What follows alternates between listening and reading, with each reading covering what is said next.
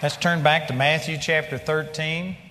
Is there anybody here tonight that this is the first night you've been here this week? Can I see your hands? A few people. Praise God. Well, I've been teaching on different things. I taught first out of Matthew chapter 14 about Jesus feeding the 5,000 and then Peter walking on the water to Jesus. And then starting last night, I started teaching on the sower sows the seed out of Matthew chapter 13.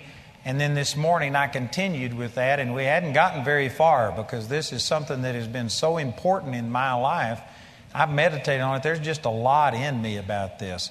And one of the reasons that I've been sharing these things is because these are some of the foundational things that God started teaching me nearly 40 years ago. And I'm facing things in my life now during the last month or so. I was studying these scriptures, and they were ministering to me all over again. I was getting all fired up about it. And so these are things that are not just way in the past, they're current, and these are indispensable truths in my life. And I just thought that, praise God, it'd benefit everybody to hear these same things. So started teaching on the sower sows the seed. There was a man that just threw seed on the ground. There was 4 different types of ground, and only 1 out of 4 brought forth fruit. You know, I haven't mentioned this yet, but I think that one of the things to learn from this parable is that there's just a small percentage that actually produce fruit as a Christian. In this parable, it's only 25%. And you know, I don't know that this was one of the purposes of this parable, is to say that only 25% of the people that God really tries to reach respond. I don't know if that's one of the purposes, but I do know this, that I've seen survey after survey and many different things that say it's around 20%. 20 to 25% of church members are the ones who give, who work, who cause things to happen. 20% provide 100% of the giving. In our ministry, we have a similar type of thing. 20% of the people, 20 to 25% of the people are the ones that give the vast bulk of all of the funds that come in. Last year, I think we had right at $20 million was our income.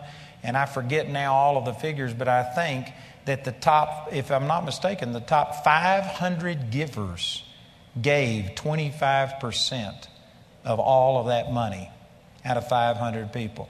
And you know, it's the same in churches. It's the same nearly everywhere.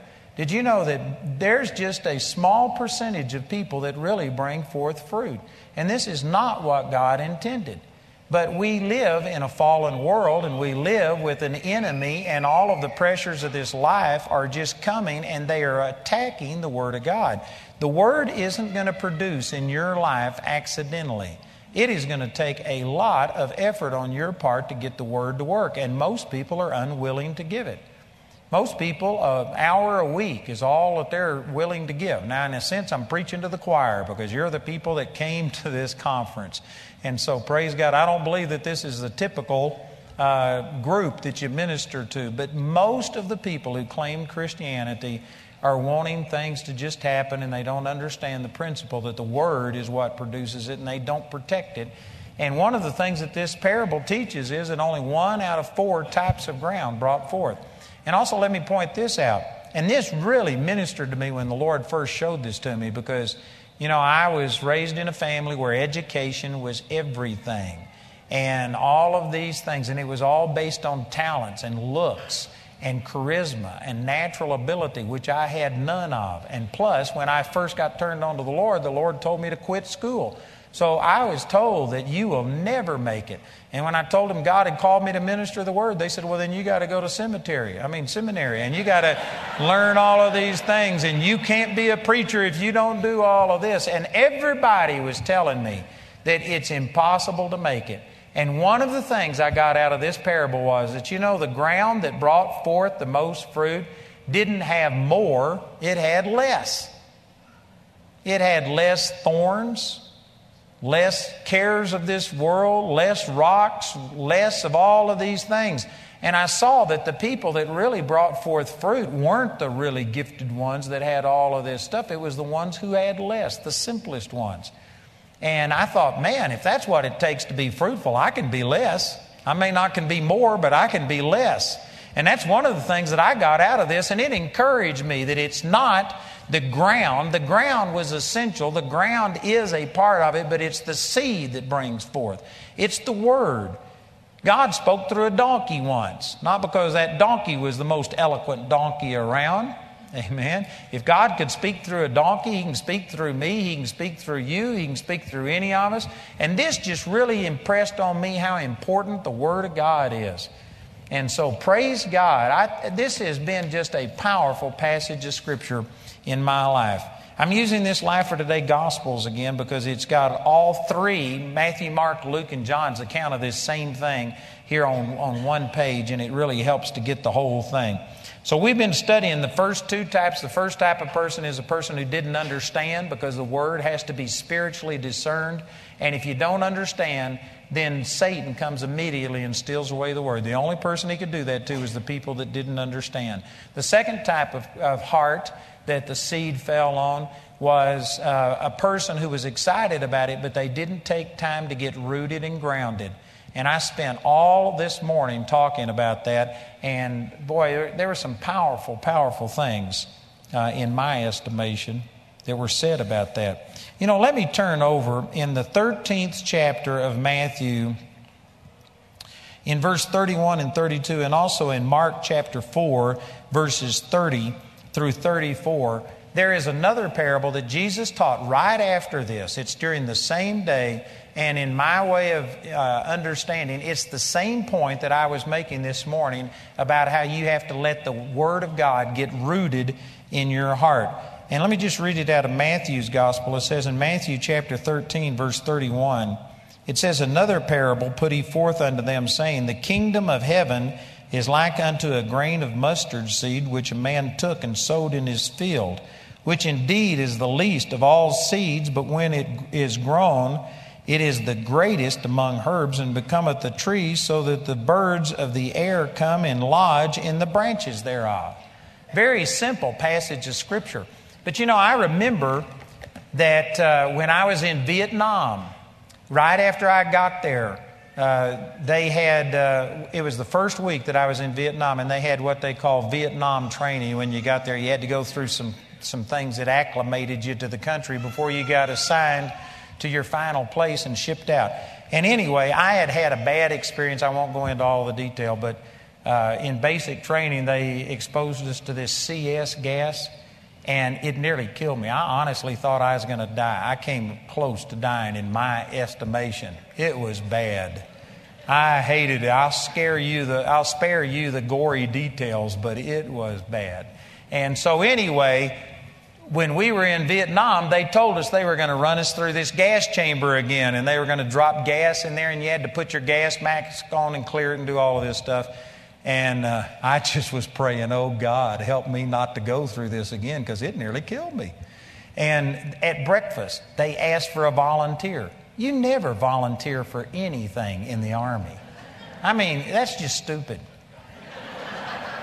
Boy, they had asked for volunteers, and you were always a sucker if you volunteered. You just didn't do that. I had never volunteered, but that day I didn't care if they were going to use me as target practice. I figured that was better than going through the gas chamber. So man, I was the first one to volunteer. I was enthusiastic about volunteering whatever they wanted me to do. And it turned out that while everybody else went through the gas chamber, they had me stay in the barracks and just guard it. So I was laying on my bunk studying the Bible. It was awesome. It turned out great. And I remember when I was there, I was reading Matthew chapter 13, and I came to this parable about this mustard seed. And I remember I was on the top bunk. I could draw you a picture of it.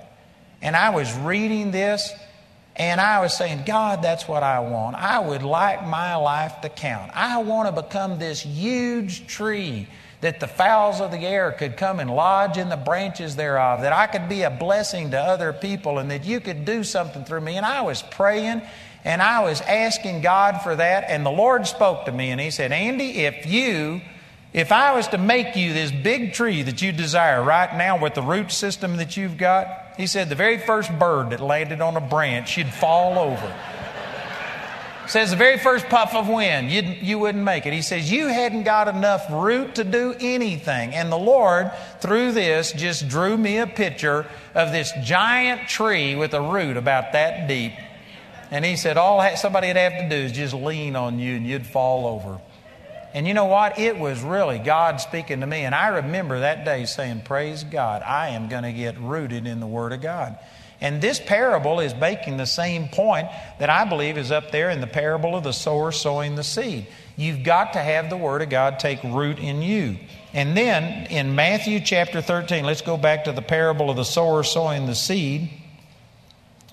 In verse 20 it says, for he that would receive seed into the stony places, the same is he that heareth the word, and anon with joy receive it, yet, I've already read that. That's the one I just preached on. Let's go to verse 22. He also that receives seed, the reason I did that is because I usually preach this out of Mark chapter 4. That's the one that I'm most familiar with. But in verse 22, he also that receives seed among the thorns is he that heareth the word, and the care of this world and the deceitfulness of riches choke the word, and it becometh unfruitful. Let's read it over in Mark's account, the exact same thing. In verse 18, it says, and these are they which are sown among thorns, such as hear the word, and the cares of this world and the deceitfulness of riches and the lust of other things entering in choke the word, and it becometh unfruitful. So Mark adds to it the lust of other things entering in. In Luke's account, Luke chapter 8, in verse 14, it says, and that which fell among thorns are they which, when they have heard, go forth and are choked with cares and riches and pleasures of this life, and bring no fruit to completion.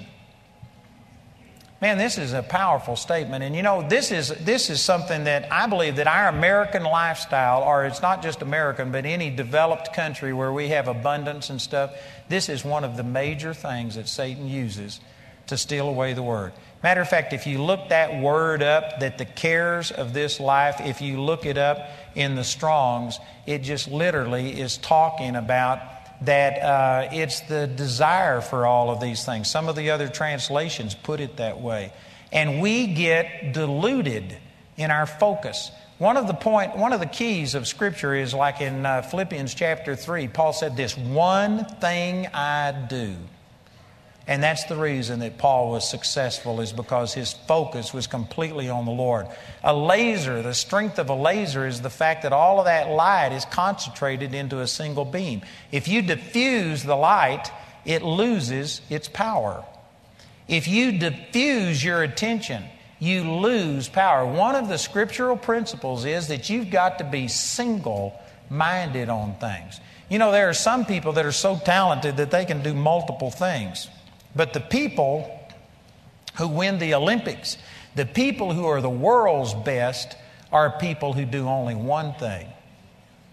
They have to focus. They have to choose and do one thing. And the fact that some people are so talented they can do many things is actually a curse in a sense, because they never just focus on one thing and give themselves completely to it. If I had time, I could really verify this, but just take my word for it that I promise you, you are not going to be a complete success. You won't reach your full potential unless you devote yourself exclusively to what you believe God has called you to do. And when it comes to the Word, this life of a society where we have so many blessings and so many good things that are in their place are okay, you can get choked. The Word of God can be choked by the cares of this life. The cares here isn't talking about necessarily X-rated movies, something that is demonic. It's just talking about being occupied with life. You can get so focused on the things of this life, the cares of this life, the deceitfulness of riches, which is talking about that we think that money is our answer to our happiness and stuff, and that we would be fulfilled if we just had a bigger house, a bigger car, more money. And there is a deceitfulness, there is a lie and a deception about money, that this is what's going to satisfy you. You know what? When people die, there's not a single person that says, oh, I wished I'd have had more money. Man, when people die, it's always something about, I wished I would have given more time to my family. I wished I would have done something else. Money is not your answer. The Bible says, be not deceived. Don't think that a man's life consists in the abundance of the things which he has. You know, most of our parents and grandparents had much less than what we do. And yet, did you know that they had better marriages? They didn't have near the divorce rate. They were happier. It was much less. They didn't have near the conveniences, and yet most of them were much more happy and stuff. And it is a lie. It's a deception. One of the lies about the American dream is that if I can just have all of these things, it'll produce happiness. Happiness is not found in the abundance of the things that you possess. There is a deceitfulness, and so because of it, there are people out chasing the almighty buck. I could get plumb off the subject here. It'd be good, but I'm just going to say this real quickly. That you know what, there are some people that are trying to have such a big house and such a big car and doing all of these things that they mortgage their life for it.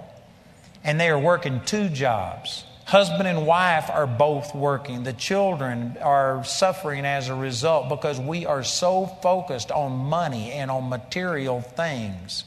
And it's causing you, the Scripture says over in 1 Timothy chapter 6, that those who covet or lust after money pierce themselves through with many sorrows and hurtful lust which drown man in perdition. Boy, that is really applicable to our situation. People are just trying to have everything, and we have this whole society that is telling you that you don't have to wait and pay cash. You can get it credit now, and they give you all of these deals, 0 interest for a year, but then they don't tell you that they start charging 20% after that. And you know what? If you buy stuff on credit and do all of the things that this world is offering, you'll never crawl out. You'll always be behind. If you buy a car with a 5-year loan on it, did you know that the vast majority of people do not keep a car 5 years? You could have an automobile accident. All kinds of things could happen. Cars wear out. If you get a 5-year loan on a car, the odds are that you are going to be upside down in that. And so you go get a new car, and they'll be glad to just roll that into your new 5-year loan. And before you know it, you're really upside down. And then you've dug yourself a hole. And then you have to go get a different job. And you come under all of this stress, which could have been avoided. It never should have been done. But people, you can get so into this world system to where you have no time for God. To where you are working day and night, and it'll choke the Word of God. It doesn't have to be sin. You could be out doing a job and being a constructive job and doing something good. And yet you've got to have time, not just quality time, but quantity time to be able to focus on the Lord. Thank you for both of those amens. You know, the Word of God just doesn't fit into the American lifestyle.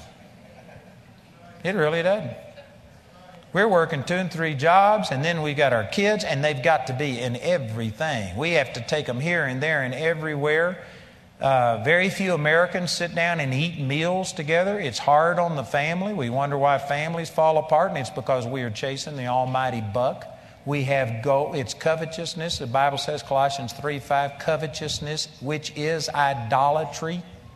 Coveting things, wanting this and wanting that. Again, I'm not saying that God doesn't want us to have things, but they ought to be byproducts of seeking first the kingdom of God. It should not be our focus. God will add things to you. I've got nice cars. There's nothing wrong with having nice things, but they shouldn't be your goal. And I'm telling you, brothers and sisters, we get so embedded into this society that we have all of these pressures and things that choke the Word of God. If you plant a seed in the ground only has so many nutrients that it can provide. And if you allow weeds to grow up and thorns, it chokes that seed. The nutrients that should be going to the tomato plant that you want are going to be taken up by the weeds, and you aren't going to bring any fruit to perfection. I think that's the way that Luke says it. Notice it said that fruit was there, it just wasn't perfect. In other words, the fruit was rotten or it was dwarfed. It wasn't something that you would brag about and want to show somebody else because it was choked by all of these other things. Your life only has so much effort that you can give to something. And you know what? You have to keep a priority on the Word of God. I've had people that come to me and they've asked me to do things as hobbies. And they said, you need to do this. There's nothing wrong with it. And there is nothing wrong with it. There's nothing wrong with having a hobby. But you know what? Right now, my life is so that I just hadn't got any time to be doing anything else. Even if it's okay, even if it's something that other people like, I have to devote myself and put priority on the Word of God. And let me also say this, that you know what? I don't go out and do things that most people call sin, and yet I still fight against this because the ministry can choke the Word. You know, I'm really blessed. God has given me an awesome people. He has just sent people to me that do everything they can to keep me doing what God called me to do. And I am blessed. But you know, even at that, I could still get to where I am focused on the ministry and dealing with things, especially this building program. I could be dealing with all of that and get so busy that I don't have any time for the Word of God. And He would choke the Word. It doesn't have to be sin. It doesn't have to be rebellion.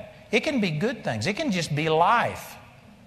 Or as Luke said in his account, the pleasures of this life. You can get to where you're just spending so much time going to the movies, that you're spending so much time doing things that in themselves aren't wrong, but you just don't leave any time to sit and let the Word of God soak into your life and take root. It will keep you from being fruitful. This is really important. It's much more important than what most people know. And like I was saying at the beginning, there's a reason why only about 25% of the people who are exposed to the Word of God ever bring forth fruit. And it's because it takes more effort than most people are wanting to give. Most people are not wanting to put a priority on it. You know, in a sense, I've lost about 40 years of American culture. I went for 20 years or 25 years and never watched television. Now, I do watch television some now. I'd be better off probably if I didn't. But I went for 20 or 25 years and never watched television. I don't watch much sports. It was only about 5 or 6 years ago that I finally said, all right, I'm going to watch football, because I used to love football before I got turned on to the Lord. So about 5 or 6 years ago, I decided I'd just give in and start watching football. But you know what? I'm ministering on Sunday, and I watch about 2 or 3 games a year because I'm busy all the time. I just don't have time to do it. And so anyway, I don't know all of the sports stuff. I can't win the trivia games. I don't know all of this stuff. And some of you just think that that's terrible. But you know what? Praise God. I've seen my son raised from the dead, and I see other things happen. You can't do everything. Contrary to opinions, you cannot effectively multitask. I always get taken to task when I say that. But the Bible teaches you got to focus. And you know what? You need to be focused on the Word of God. And most of us are coming from a deficit. Most of us are coming from gross ignorance of the Word of God. And most of what we have is just religious traditions that make the Word of none effect. And you aren't going to overcome this religious tradition without a lot of effort. And so I'm telling you that if you want the Word of God to produce in your life, it is going to have to become a priority.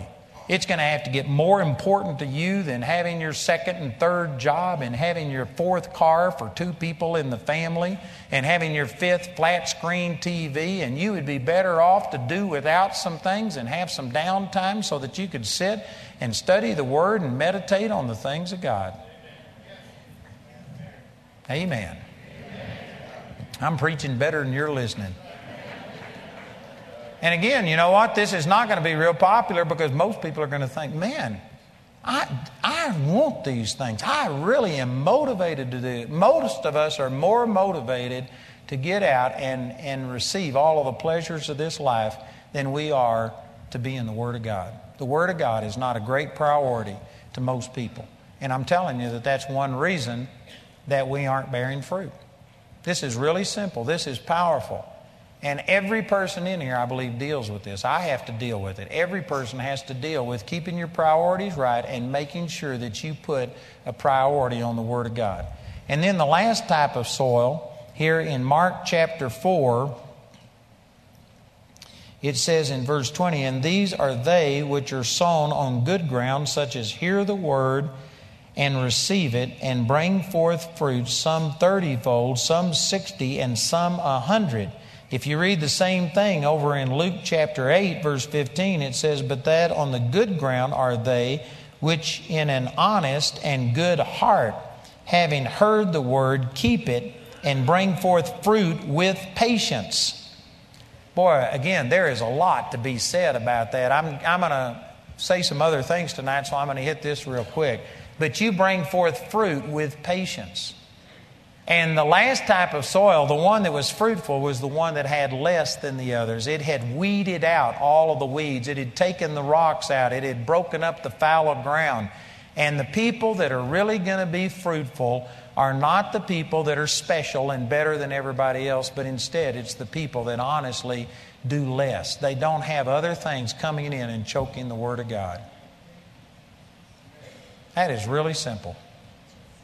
And that is powerful.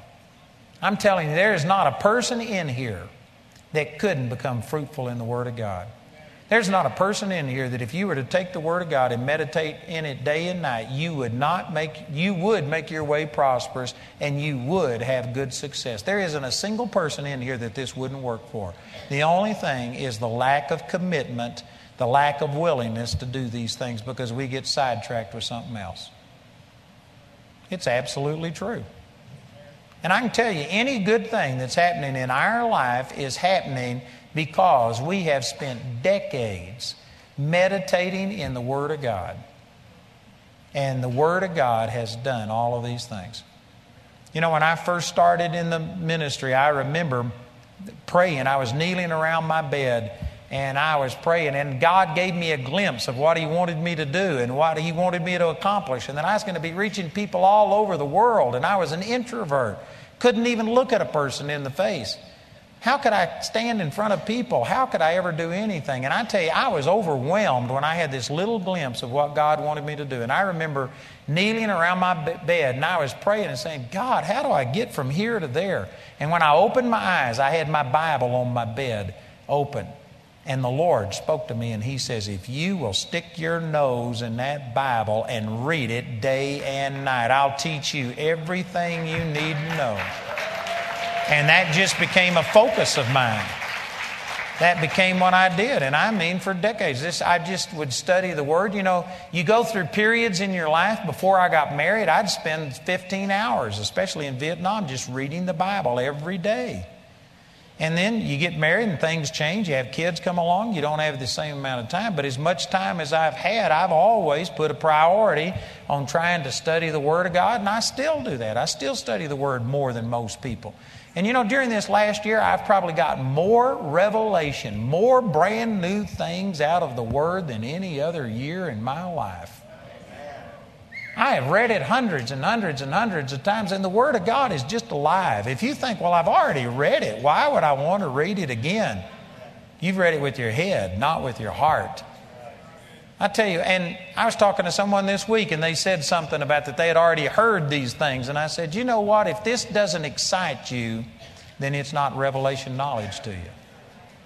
When it's revelation, when God is speaking it to you, I can hear people preach on the exact same thing I preach on and get just thrilled. Because, man, it's real to me. It's exciting to me. If the Word ever loses its attraction for you, it is an indication that you're spiritually unhealthy. I tell you what, the Word of God ought to be exciting to you.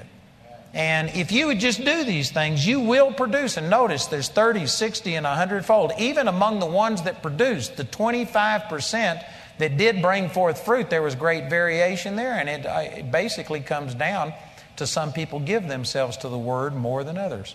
Some people stand for the Word more than others. Some people compromise the Word. And if you do that, it will limit your fruitfulness. You know what I'd like to do now is turn over to Mark chapter 4. This is also recorded in Matthew chapter 13. In Mark chapter 4, beginning with verse 35, this is also in Matthew chapter 8. You know, if you're paying attention, we've just read out of Matthew chapter 13. Did you know that the next thing that happened in sequence You have to jump back from Matthew 13 to Matthew chapter 8. Matthew didn't record things in the proper sequence. Luke is the only one who said that he was doing that. And so anyway, it's important to get all of this and put it into its context. And then in Luke chapter 8, this same thing is recorded. But look at this in Mark chapter 4 and in verse 35. After he had taught 10 parables, again, you don't get that unless you put all of the Gospels together. But he taught 10 parables in one day, a tremendous amount of teaching. And then it says in Mark chapter 4 and verse 35, and the same day when the even was come, he said unto them, let us pass over unto the other side. Now this is really important because it says the same day. Again, if you read in Matthew's account, he goes from Matthew 13 to Matthew chapter 8, and you lose this connection. But this is the exact same instance, and when you read it in Mark's account, it's very clear that it was the same day that he had taught them about the sower sowing the seed, about the parable of the mustard seed, and about the man who just cast seed into the ground, and the parable of the tares among the wheat, and all of these powerful parables. It was the same day that he taught those things that he told his disciples, let's get into a boat and go to the other side. And in verse 36 it says, and when they had sent away the multitude, they took him even as he was in the ship, and there were also with him other little ships. And there arose a great storm of wind, and the waves beat into the ship, so that it was now full. And he was in the hinder part of the ship, asleep on a pillow. And they awake him, and said unto him, Master, carest thou not that we perish? And he arose and rebuked the wind, and said unto the sea, Peace, be still. And the wind ceased, and there was a great calm. And he said unto them, Why are you so fearful? How is it that ye have no faith? And they feared exceedingly, and said one to another, What manner of man is this, that even the wind and the sea obey him? Boy, this is a great passage of Scripture. And I just want to point out that it was the same day that he had taught them all of these parables. And he had been teaching about how that the kingdom of the heaven operates on this principle like a seed. In the same way that all life on this earth operates by a seed, the kingdom of God operates on the Word. Jesus is the Word. In the beginning was the Word. And the Word was with God, and the Word was God. John chapter 1, verse 1. Jesus is called the Word. The Word became flesh and dwelt among us. All things were created by Jesus. Colossians chapter 1 says, and He spoke the worlds into existence. He said, let there be light. Everything, this whole world system, everything was created by words, and He had been teaching them the power and the miraculous power of words. And so, at the same day that He had taught them all of this, He gave them a word. And He said, let's get into the ship and go to the other side. This is the same point that I was making in Matthew chapter 14 when Peter walked on the water. He told them to go to the other side. He didn't tell them to go halfway and drown. So you know what? He had taught them about the power of the Word and how that the Word will do everything if you will just honor God's Word. And then, in a sense, it's like He gave them a pop quiz. He'd been teaching them all day. Here's the importance of the Word. And then He says, all right, let's go to the other side. He gave them a word. And you know what? They didn't understand the importance of the Word. They got out there. Jesus got into the ship, and it says He was in the hinder part of the ship, asleep on the pillow. And you know what? This was not a big ocean liner or yacht where it had berths below the ground or below deck, and He wasn't in some berth someplace dry and out of the water. You know, we've been on the Sea of Galilee, and they have this little boat they call the Jesus boat. You know, it's not the one that Jesus used, but that was the name of this boat, this tourist thing. And they said that that is the kind of boat that was used. And we had about, 30 or 40 people that were on that boat. But it was just all open.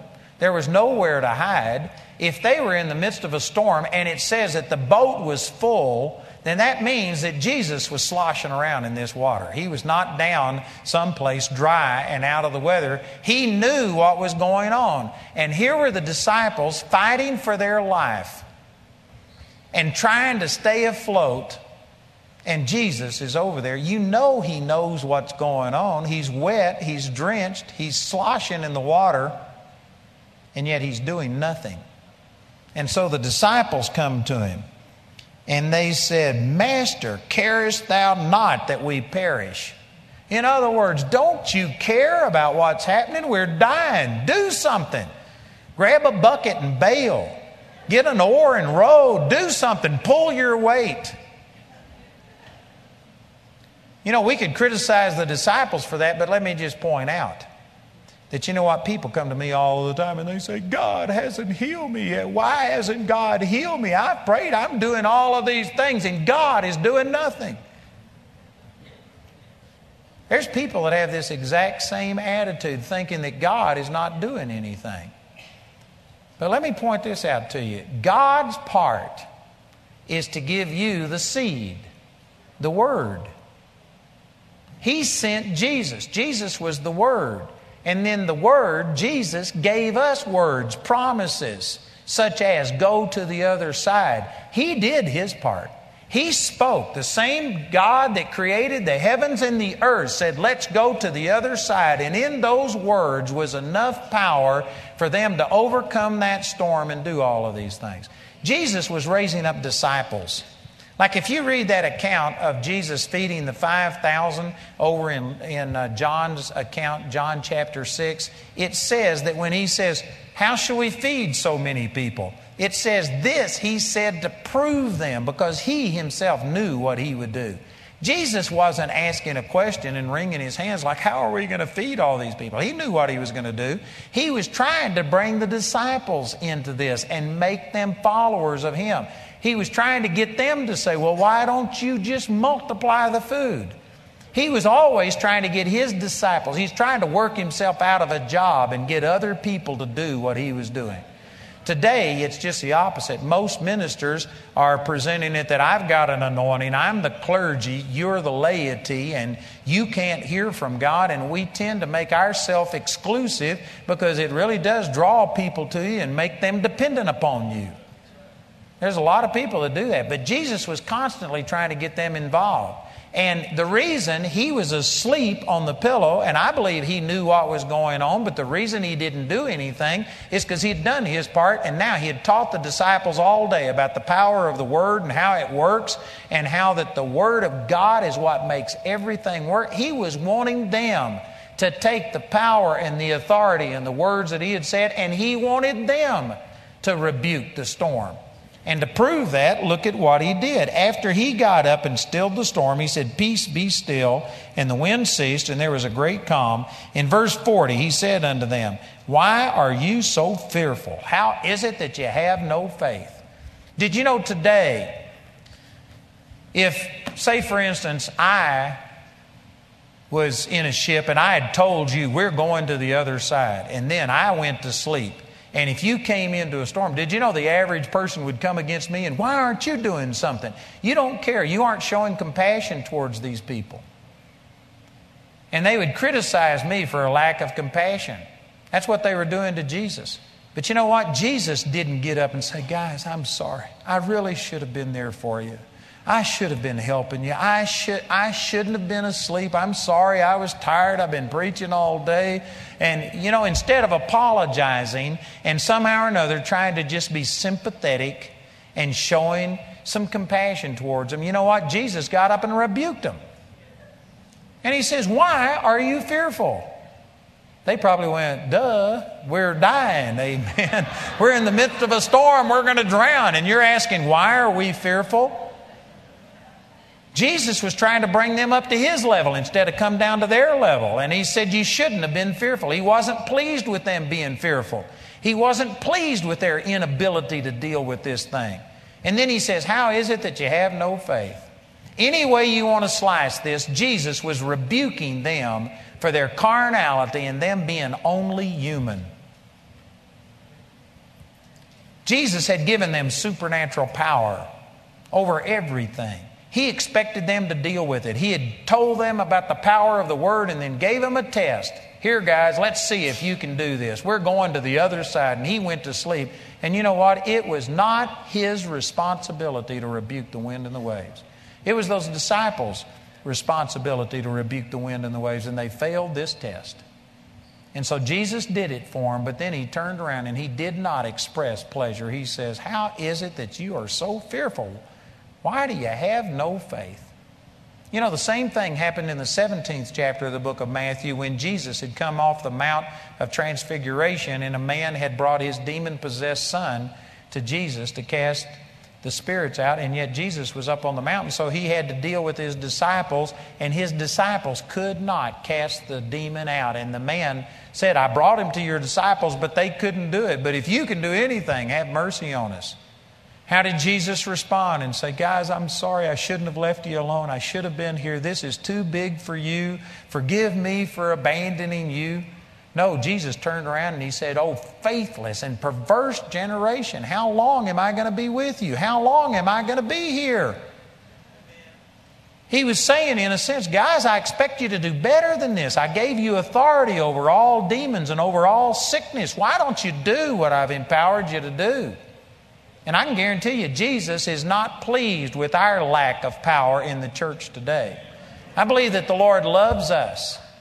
I believe that the Lord is not mad at us. He operates in grace, but it does not bless Him that the church is basically sending the sick to the doctors and sending the poor to the government and sending the people that are having emotional problems to the psychiatrist. They don't need to depart. We ought to be able to feed them. We ought to be able to take care of this. But it's because we haven't taken the seed and planted it in our heart. And we think it's up to the Lord.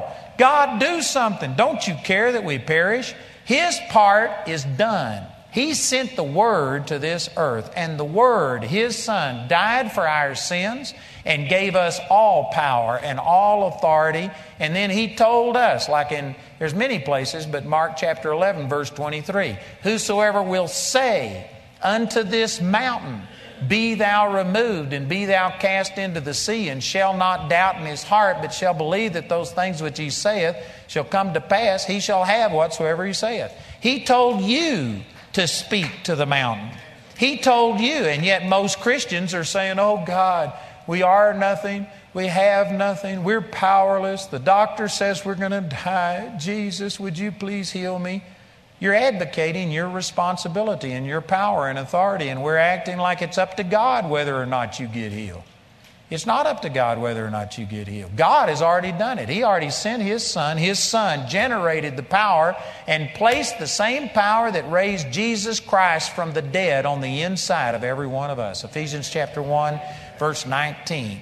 You have the same power that raised Christ from the dead on the inside of you. And then Matthew chapter 10, verse 8, gave us a command to go heal the sick, cleanse the lepers, raise the dead. It didn't tell you to pray for the sick. It didn't tell you to say, oh God, we can't do anything. We ask you, if it's your will, to stretch forth your mighty hand and touch us. He told you to heal the sick. Peter said in Acts chapter 3, when he went into the temple, they saw this lame man there, and they said, silver and gold have I none, but such as I have give I unto you. Did you know that would get Peter kicked out of nearly any church in America today? People would say, how dare you say that you have the power? Well, it's not my power, it's God's power. I can't heal a gnat, but it's God's power that is in me. I have it. People will quote John chapter 15, verse 5, without me you can do nothing. And I agree that that's true, but the truth is I'm never without Him. He'll never leave me nor forsake me. And for me just to say, oh God, it's cancer, I can't do anything, you're already in unbelief. You're already you put yourself crossways to the Word of God. God said He gave you power. He told you to speak to your mountain. He told you to heal the sick. And yet we start off and we don't understand the power of His Word. And we say, oh, well, I know that He did that for the disciples. He said that, those who believe on Him will do the same works that He did. John chapter 14, verse 12. And on and on and on we could go. Brothers and sisters, we've got to get the Word of God in our heart. We've got to take the power and authority and recognize that when God said that He gave us all authority in heaven and earth, And everything, every sickness, every disease, all demons are under our feet. There is no exception. And the only thing that is keeping that from working is our unbelief. The same thing went wrong with the disciples. Most of us would think, well, man, how could he expect anything different of them? Because he had spent all day long. God Almighty had come in flesh and had spent all day long teaching about the power that is in His Word. He had taught them how that the Word works. And then He gave them a test to see what they would do, and they came up as if they had never heard any word, as if Jesus wasn't the Son of God, as if He hadn't said, go to the other side. They were acting like mere human beings. Those of you who have heard me preach very often have heard me quote this song that goes, I'm only human, I'm just a man. One day at a time, sweet Jesus, that's all I'm asking of you. It's got a little catchy tune, but that'll kill you. I am not only human. I am not just a man. 1/3 of me is wall-to-wall Holy Ghost. I am a brand new creature. And I tell you, brothers and sisters, we've got to take the Word of God and the truths of the Word of God, and we've got to plant them on the inside of us to the point that, praise God, we begin to recognize that God has given us power. You know, I try and be nice to people, but the older I get, I'm just getting more blunt and more blunt. And it bothers me when people come and they will tell me what the doctor has said, and they'll be in a teary voice and their voice breaking like, it's bad, I'm dying, I can't do anything. Would you please help me? And I just want to slap them. And most people think, well, how terrible. But Jesus said that greater is He that's in you than he that's in the world. No weapon that is formed against you shall prosper. Every tongue that rises against you, you shall condemn. This is the victory that overcomes the world, even our faith. And on and on and on and on and on the promises go. And yet people come constantly just voiding everything that God has said and basically presenting this thing of how pitiful they are and how bad their situation is. And would you please do it for me? And I tell you, it's hard sometimes to keep from just telling people that, man, you have missed it.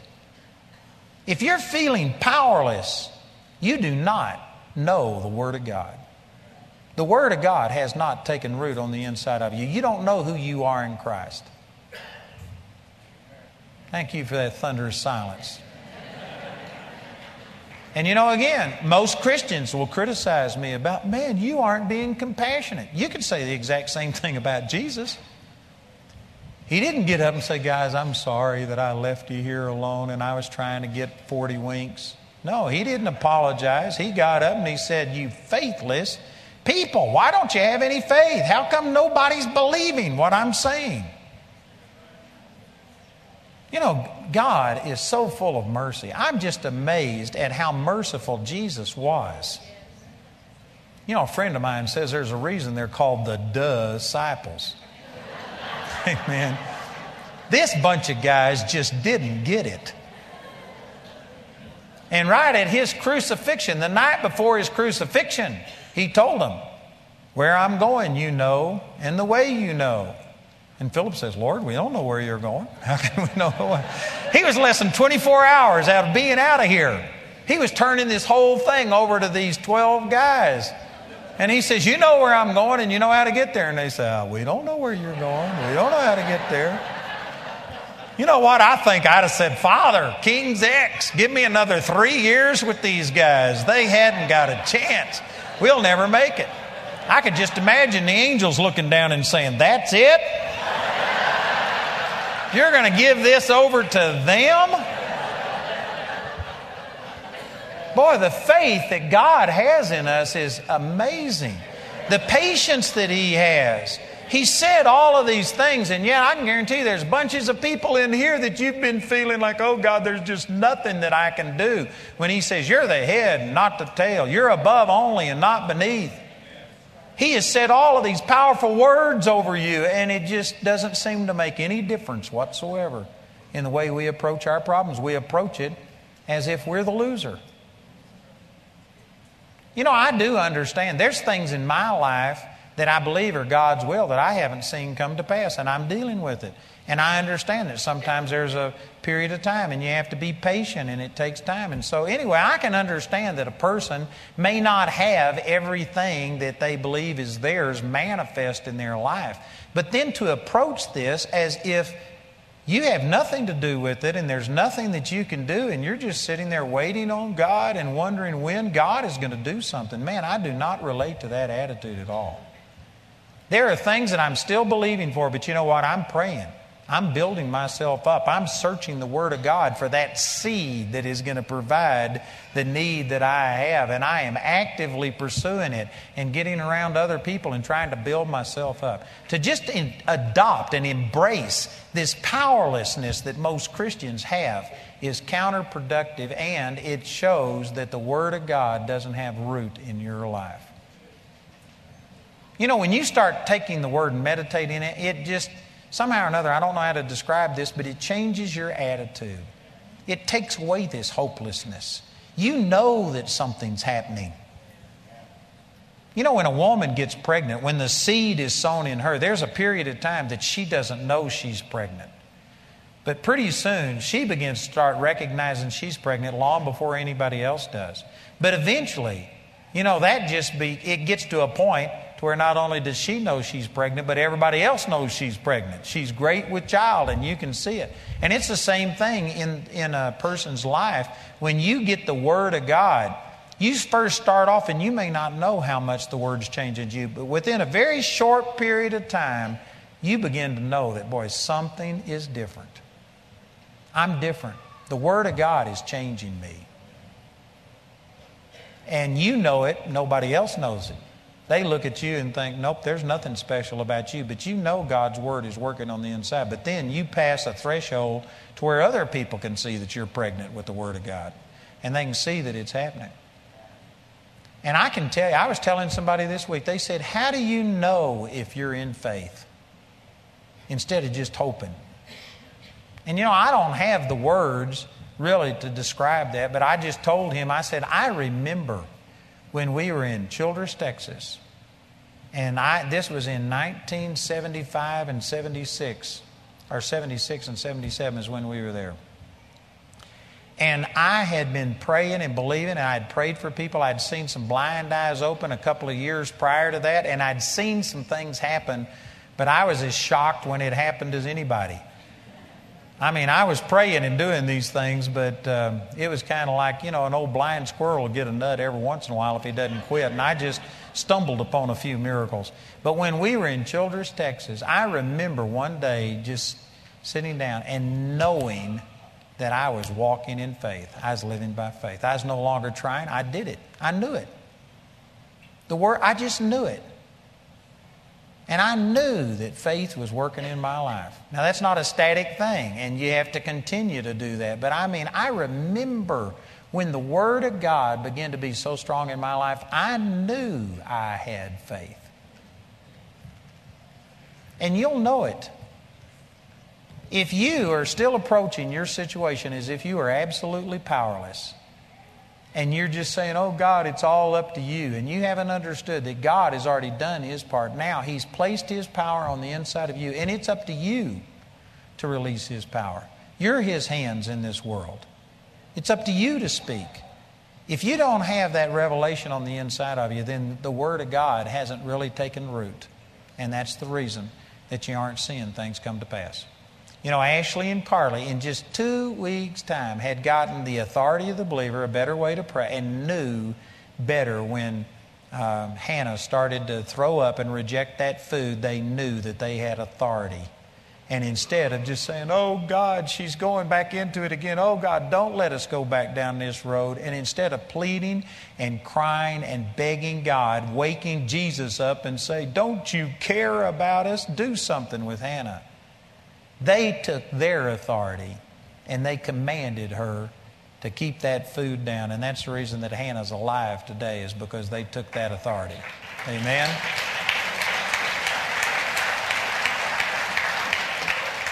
I tell you, the things I've said here are just, this is basic. This is something that a Christian ought to learn within the first week.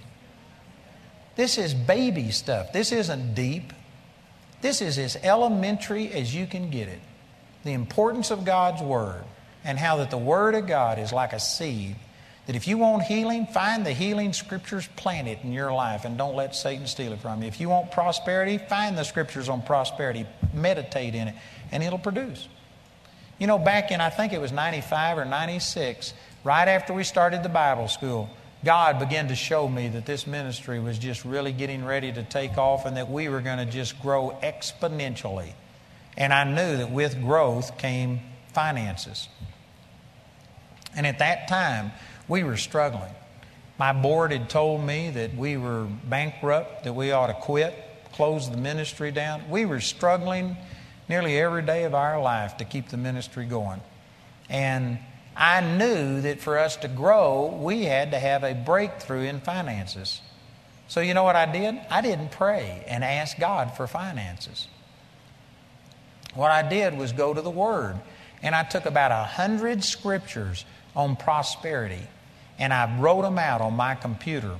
And then I put them in a file, and for the next 2 years, I just started going through scriptures on prosperity and meditating on them and thinking about it. And they were all scriptures that I knew. I could quote nearly every one, but that doesn't matter. I had a deficiency over here, and if I had a deficiency, then even though I could quote the Word, that didn't mean it was in my heart. It didn't mean I had understanding. I took those scriptures and I began to meditate on those scriptures for 2 years. And if you would have asked me during that period of time, what's happened? Nothing. I couldn't tell you any difference. Our finances hadn't improved. We were still struggling. And then one day I had this man, Dean Melton, who I was seeing prosperity work in his life. I invited him to come to our Bible school and share with our students, because there was prosperity working in him and in the people in his church in a way that I'd never seen it before. I mean, they were doing awesome things. And so I canceled everything. I went and for 2 days sat in my own Bible college and listened to Pastor Dean Melton from Charlotte, North Carolina, teach on prosperity.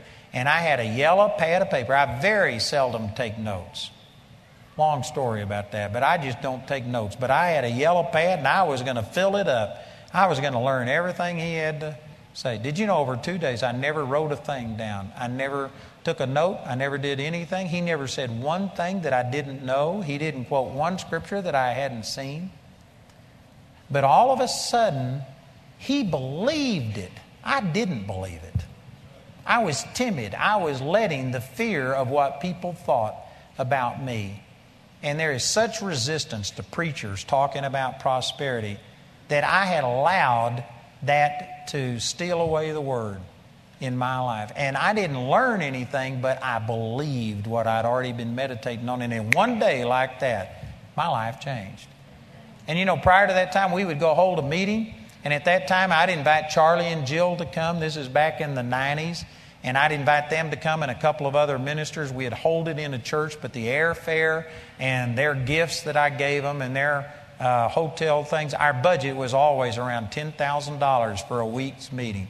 And we would take up offerings, and I'd get $9,996 and go 4 in the hole. Or I might get $10 over. It was always right at a break-even point. And it was okay, because over a period of time, we'd have people become partners, and we'd get more money. And so it was okay. We were making it, but it was just a struggle every time.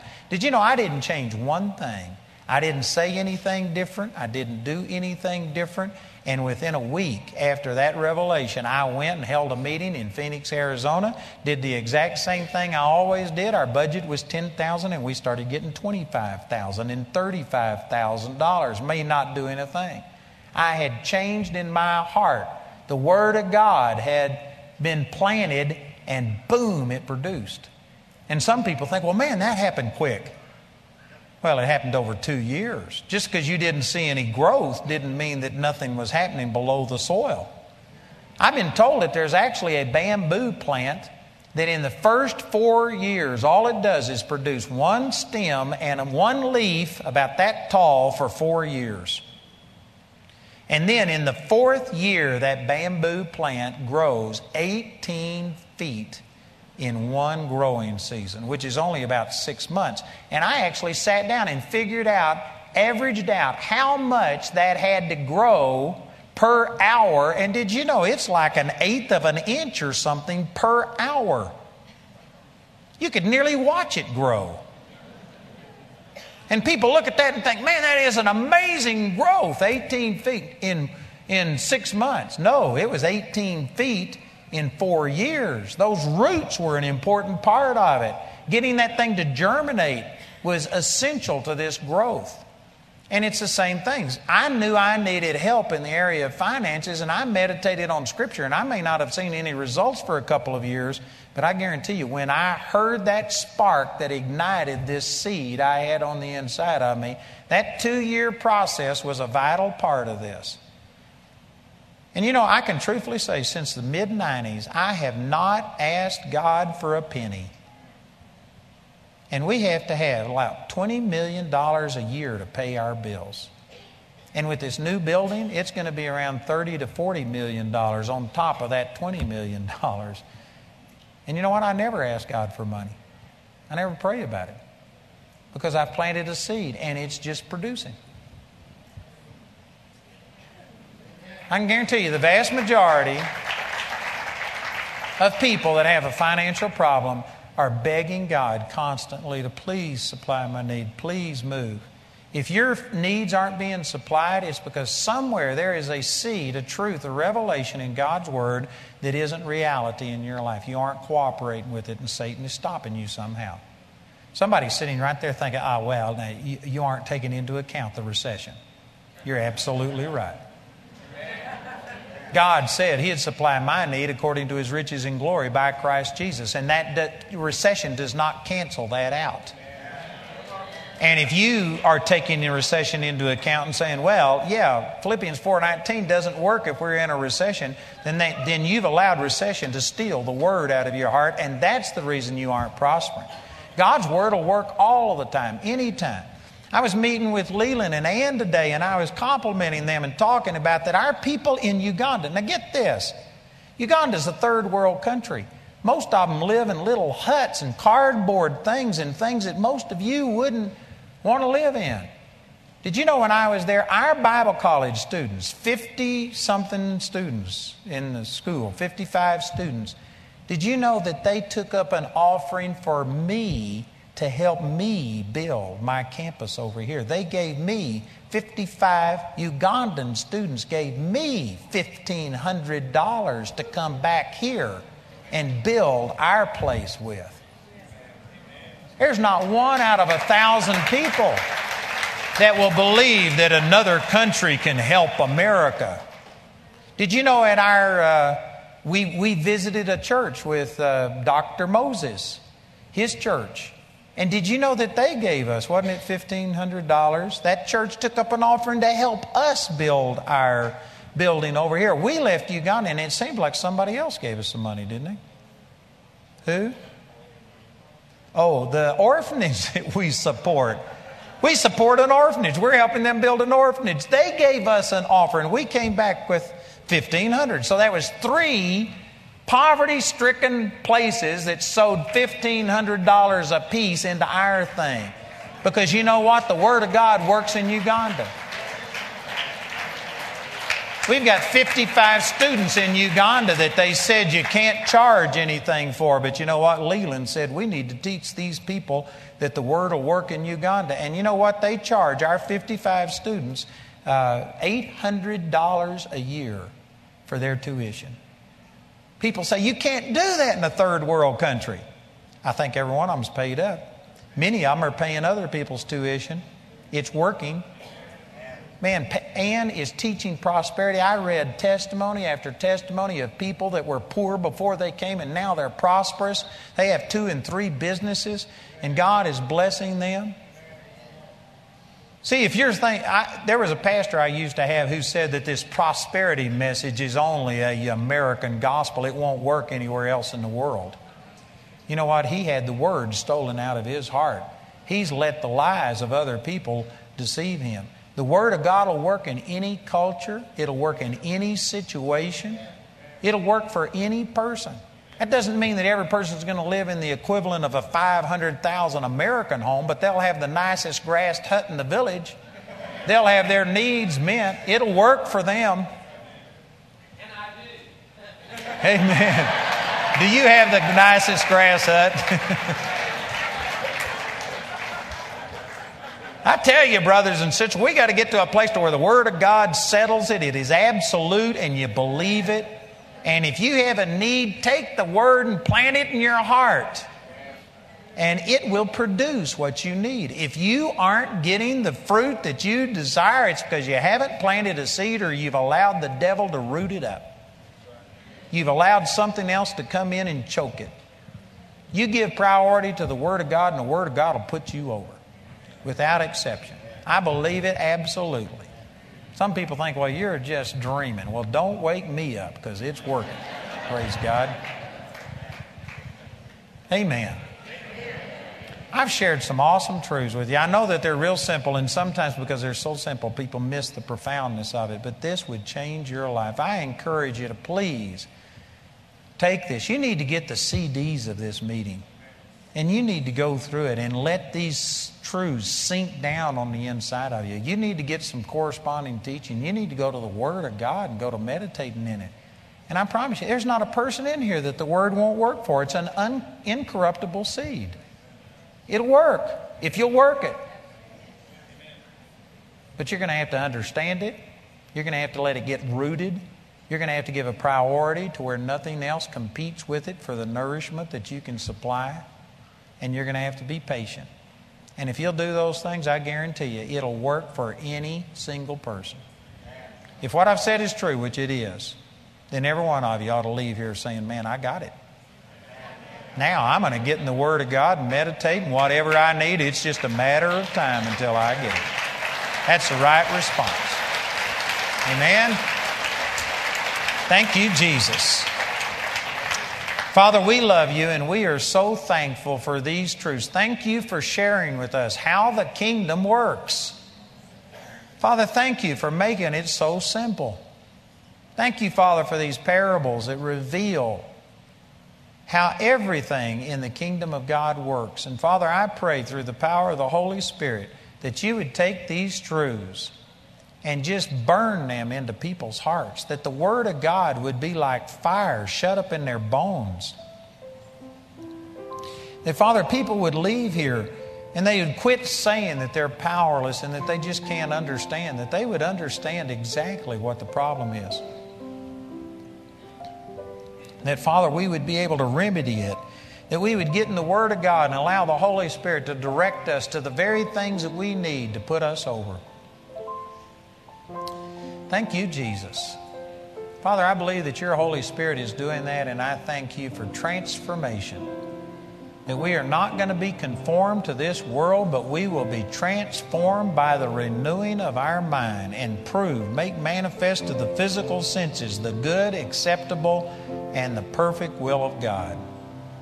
Father, we just thank you, and we give you glory, Father. I believe that there are people here that are getting it, that are understanding. I believe that with joy they're receiving this word, and that, Father, it's going to produce 100-fold in their life. Thank you, Jesus. Father, we agree and we receive that. And we thank you for it in the mighty name of Jesus. Amen. Praise God. Hallelujah. Praise God. So, brothers and sisters, I believe this has been a divine appointment this week. If you've received it, I believe that God has given you the things that you need to be able to succeed and bear fruit. Amen? Isn't that good? Is there anybody here tonight? I know we've had over 100 people baptized in the Holy Spirit, lots of people saved, great miracles happen. But again, I just don't want to take for granted and let somebody leave without giving you the opportunity of receiving Jesus as your personal Lord. Is there anybody here who's not born again?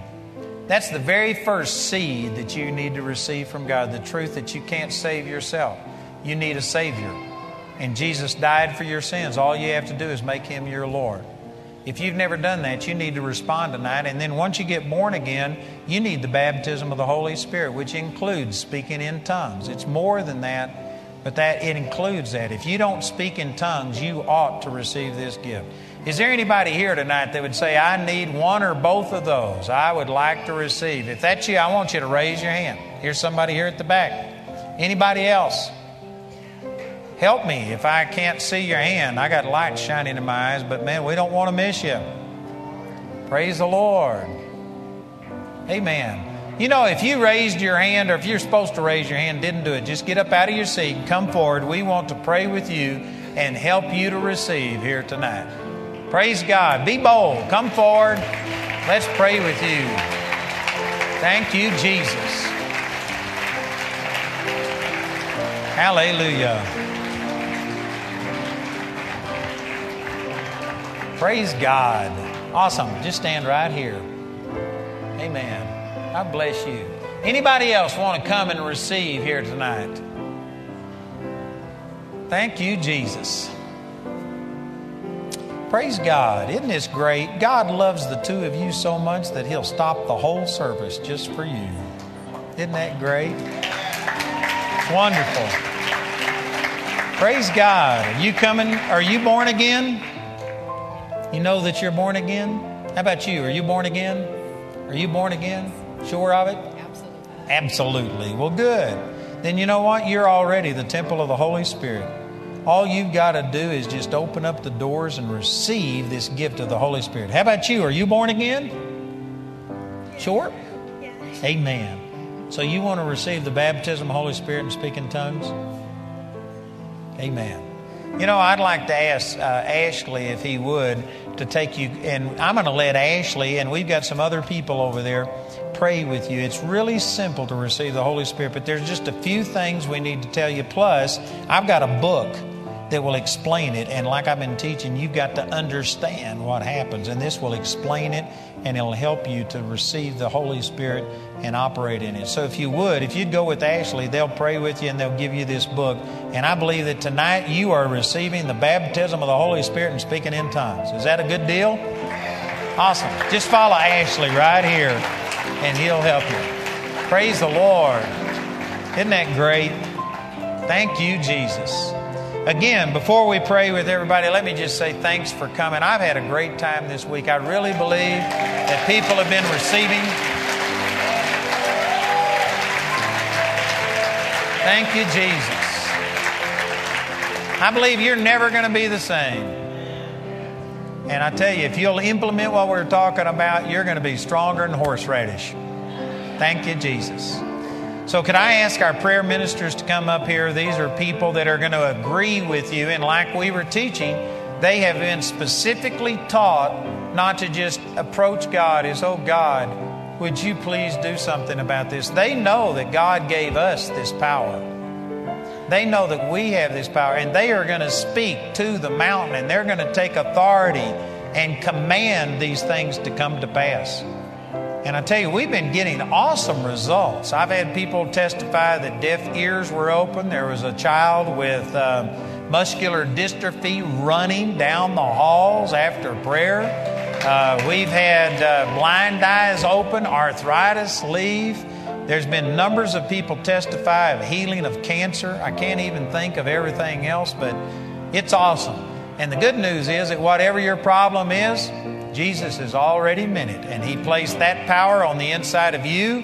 These people know it. They're ready to pray with you, and praise God, we're going to see miracles happen. So if you would like prayer, I'd like to invite you to come right now and let us pray with you and help you to receive from God.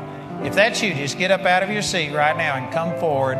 We're going to have people that stand at the aisles that direct you towards a person. Please cooperate with them so that we can be more efficient praying for you. But if you want prayer, come. The rest of you, if you would, wait just a minute until these are free to get into the aisles, and then we'll dismiss you.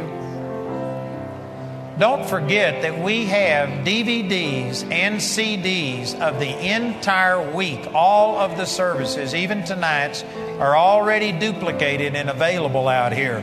Plus, we have all of this other materials, and there's just a wealth of things that'll help you to get into the Word of God. If you don't know where to start, You can pick a subject, and we've got teaching that will direct you towards the Scriptures that will deal with whatever your problem is. So please take advantage of it. If you don't have the money for it, you can go to our website, and on our website you can get anything that I have free of charge. You can get it there, either listen to it or download it or watch it on our website. But we want you to get the Word of God, so please check it out. Amen? The rest of you, God bless you. Thanks for coming. You're dismissed if you need to be. I'm going to stay here and pray with people, and we're going to see miracles happen. You're welcome to stay, but you're dismissed if you need to be. Thanks for coming. Praise the Lord. Hallelujah. Thank you, Jesus. Hallelujah. Father, we agree with all of these, and we thank you, Father. Thank you, Jesus, that you've already done it, that you sent your word to the earth. You have given us these promises, and we believe that the same power that raised Jesus from the dead indwells us. So, Father, we aren't just asking you as if we were powerless. We are approaching you as people who've been redeemed and have your supernatural power on the inside of us, and we lay hands on these people and command the healing to come. We take our authority in sickness. We command you to leave. We command demons to flee right now. We break the control and the dominion of demonic powers over people. We command you to loose them and to let them go now in Jesus' name. And Father, we loose your anointing to come into their bodies and restore whatever sickness or disease or demons have done to them. We thank you for recovery, quick recovery. We speak healing unto them, restoration unto these parts of their bodies.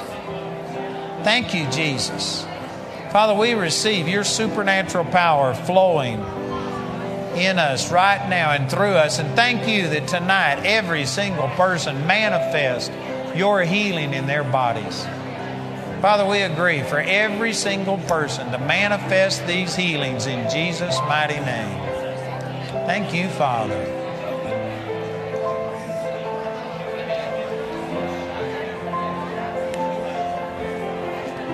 Thank you, Lord.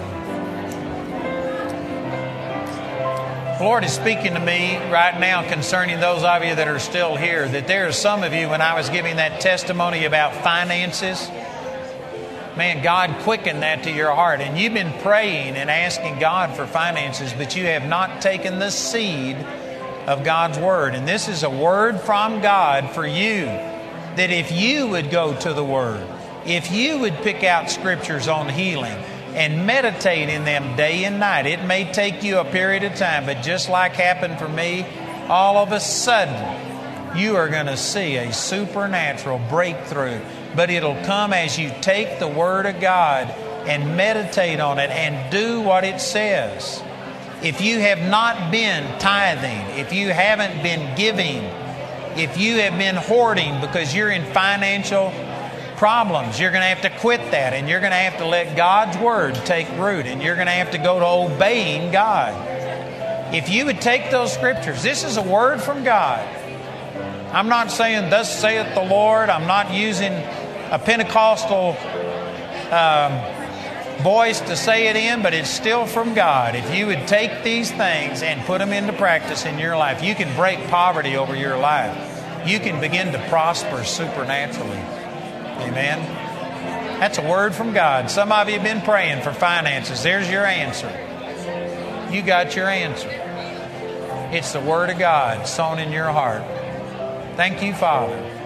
Father, we agree, and I just believe that people will receive that as being from you and act on it and let the Word of God take root in their life on this subject of finances. And Father, we aren't going to cancel out your Word because it's a recession, because of what other people have to say. We thank you that there is no time that the Word of God will not bear fruit.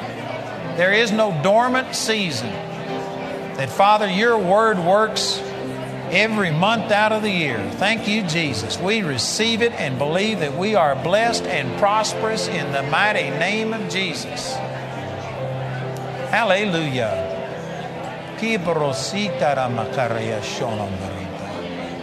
Thank you, Father.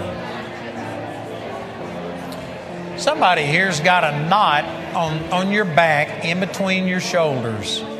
I don't know what that is, but you've got a knot here, and the Lord just told me that He is healing that thing. It's going to leave you, and you're going to be healed. Who is that that's got this problem? You've got a knot right over here. Here's somebody else. If that's you, I want you to stand and raise your hand so I can see who I'm praying for. Here's another person. Father, in the name of Jesus, I just release them from this. We command that knot in their back, between their shoulders. We command that to go down, whatever it is. If it's a tumor, if it's a bundle of nerves, Father, whatever it is, we just believe that the root of that thing is dead. That problem is leaving them. And now I loose your anointing to flow through their body and speak that knot in between their shoulders is gone. You leave them now in Jesus' name. Praise the Lord. Thank you, Jesus. Somebody's dealt with that since birth. Here's your healing. I believe that it's over. I believe you're healed in the mighty name of Jesus. Praise God. Father, we agree and receive. There's a number of people here that have been struggling with your eyes. And I'm not just talking about people that your eyesight isn't as good as it should be. I mean, you've got diseases, glaucoma, cataracts, detached retinas, whatever else. If you've got disease in your eye, here's the healing power of God. If that's you, if you're receiving this healing for your eyes, I want you to stand. Raise your hand so I'll know who you are, and we're going to pray for you. And I believe that the healing power of God is coming into your body right now.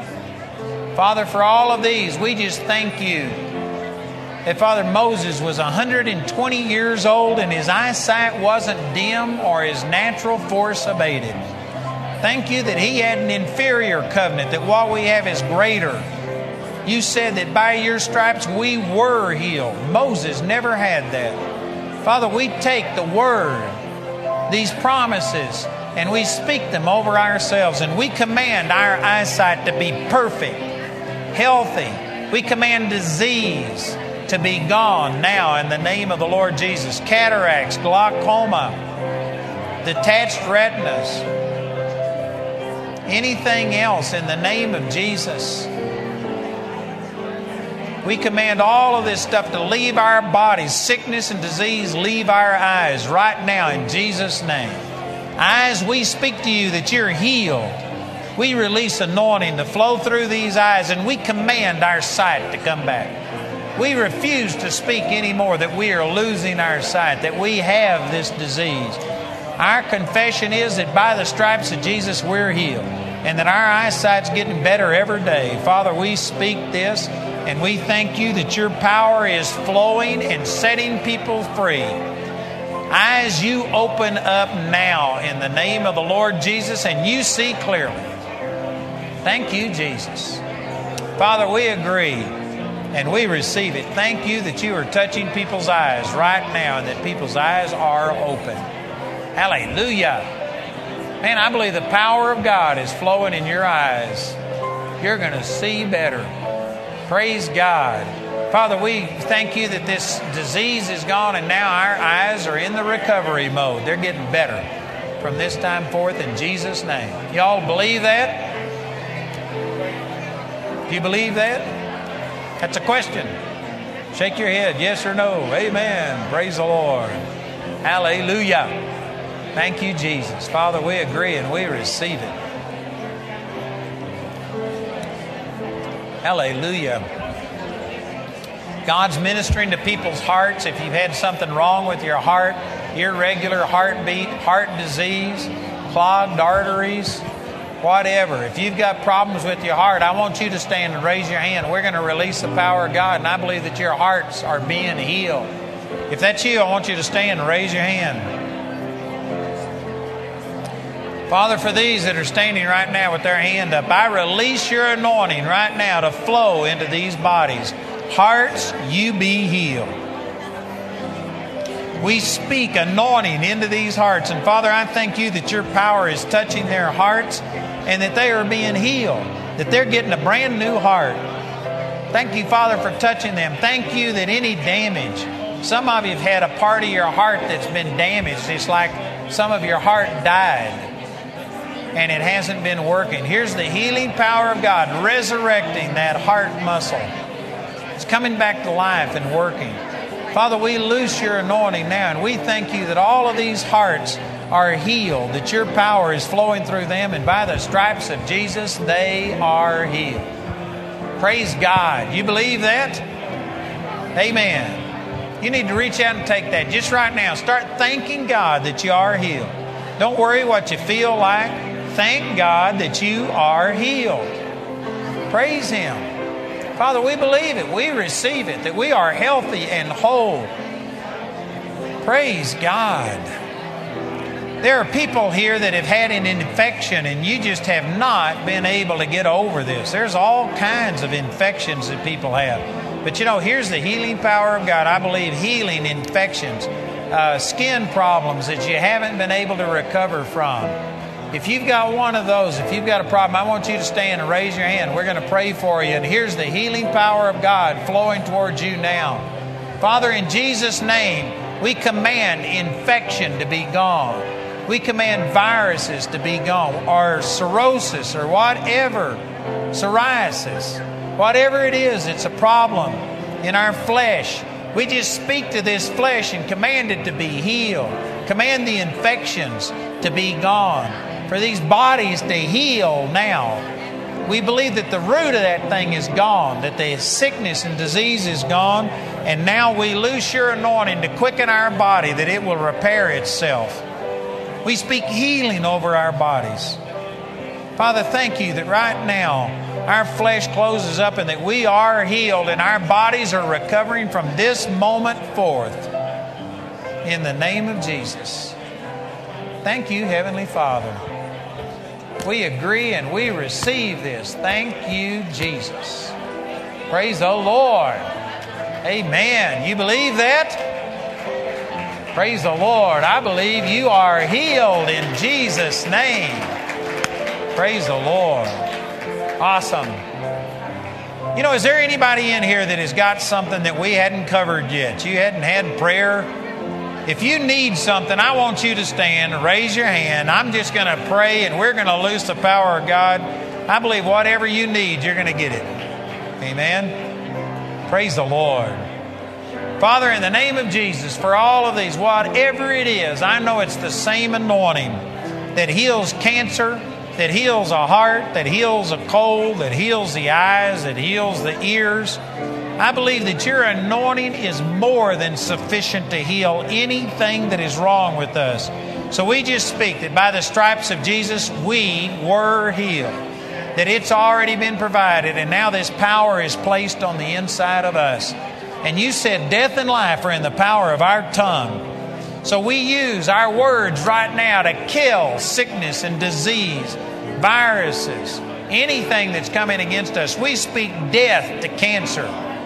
Death to any of these negative things. Leave our body. Get out of us in Jesus' name. And now we release life with our tongue and speak that the anointing of God, the same power that raised Jesus from the dead, dwells on the inside of us. And we release it with our mouth and speak that this anointing and power is flowing through us from the top of our head down to the bottom of our feet. That, Father, everything in between is experiencing your supernatural anointing and power flowing through us. And we speak healing to all parts of our bodies. Thank you that we are healthy and whole. And, Father, we just take this truth, the seed of God's Word, we plant it in our heart, and we thank you that healing is manifesting itself in our bodies in Jesus' name. Hallelujah. Amen. You agree? Praise the Lord. Man, I believe you're healed. Now you need to stand your ground and not let that word be stolen from you. Praise God. By the stripes of Jesus, you were healed. Isn't that great? Well, hug somebody. Tell them how much you love them. Tell them that, praise God, I'm glad you were here. And you're dismissed. God bless you.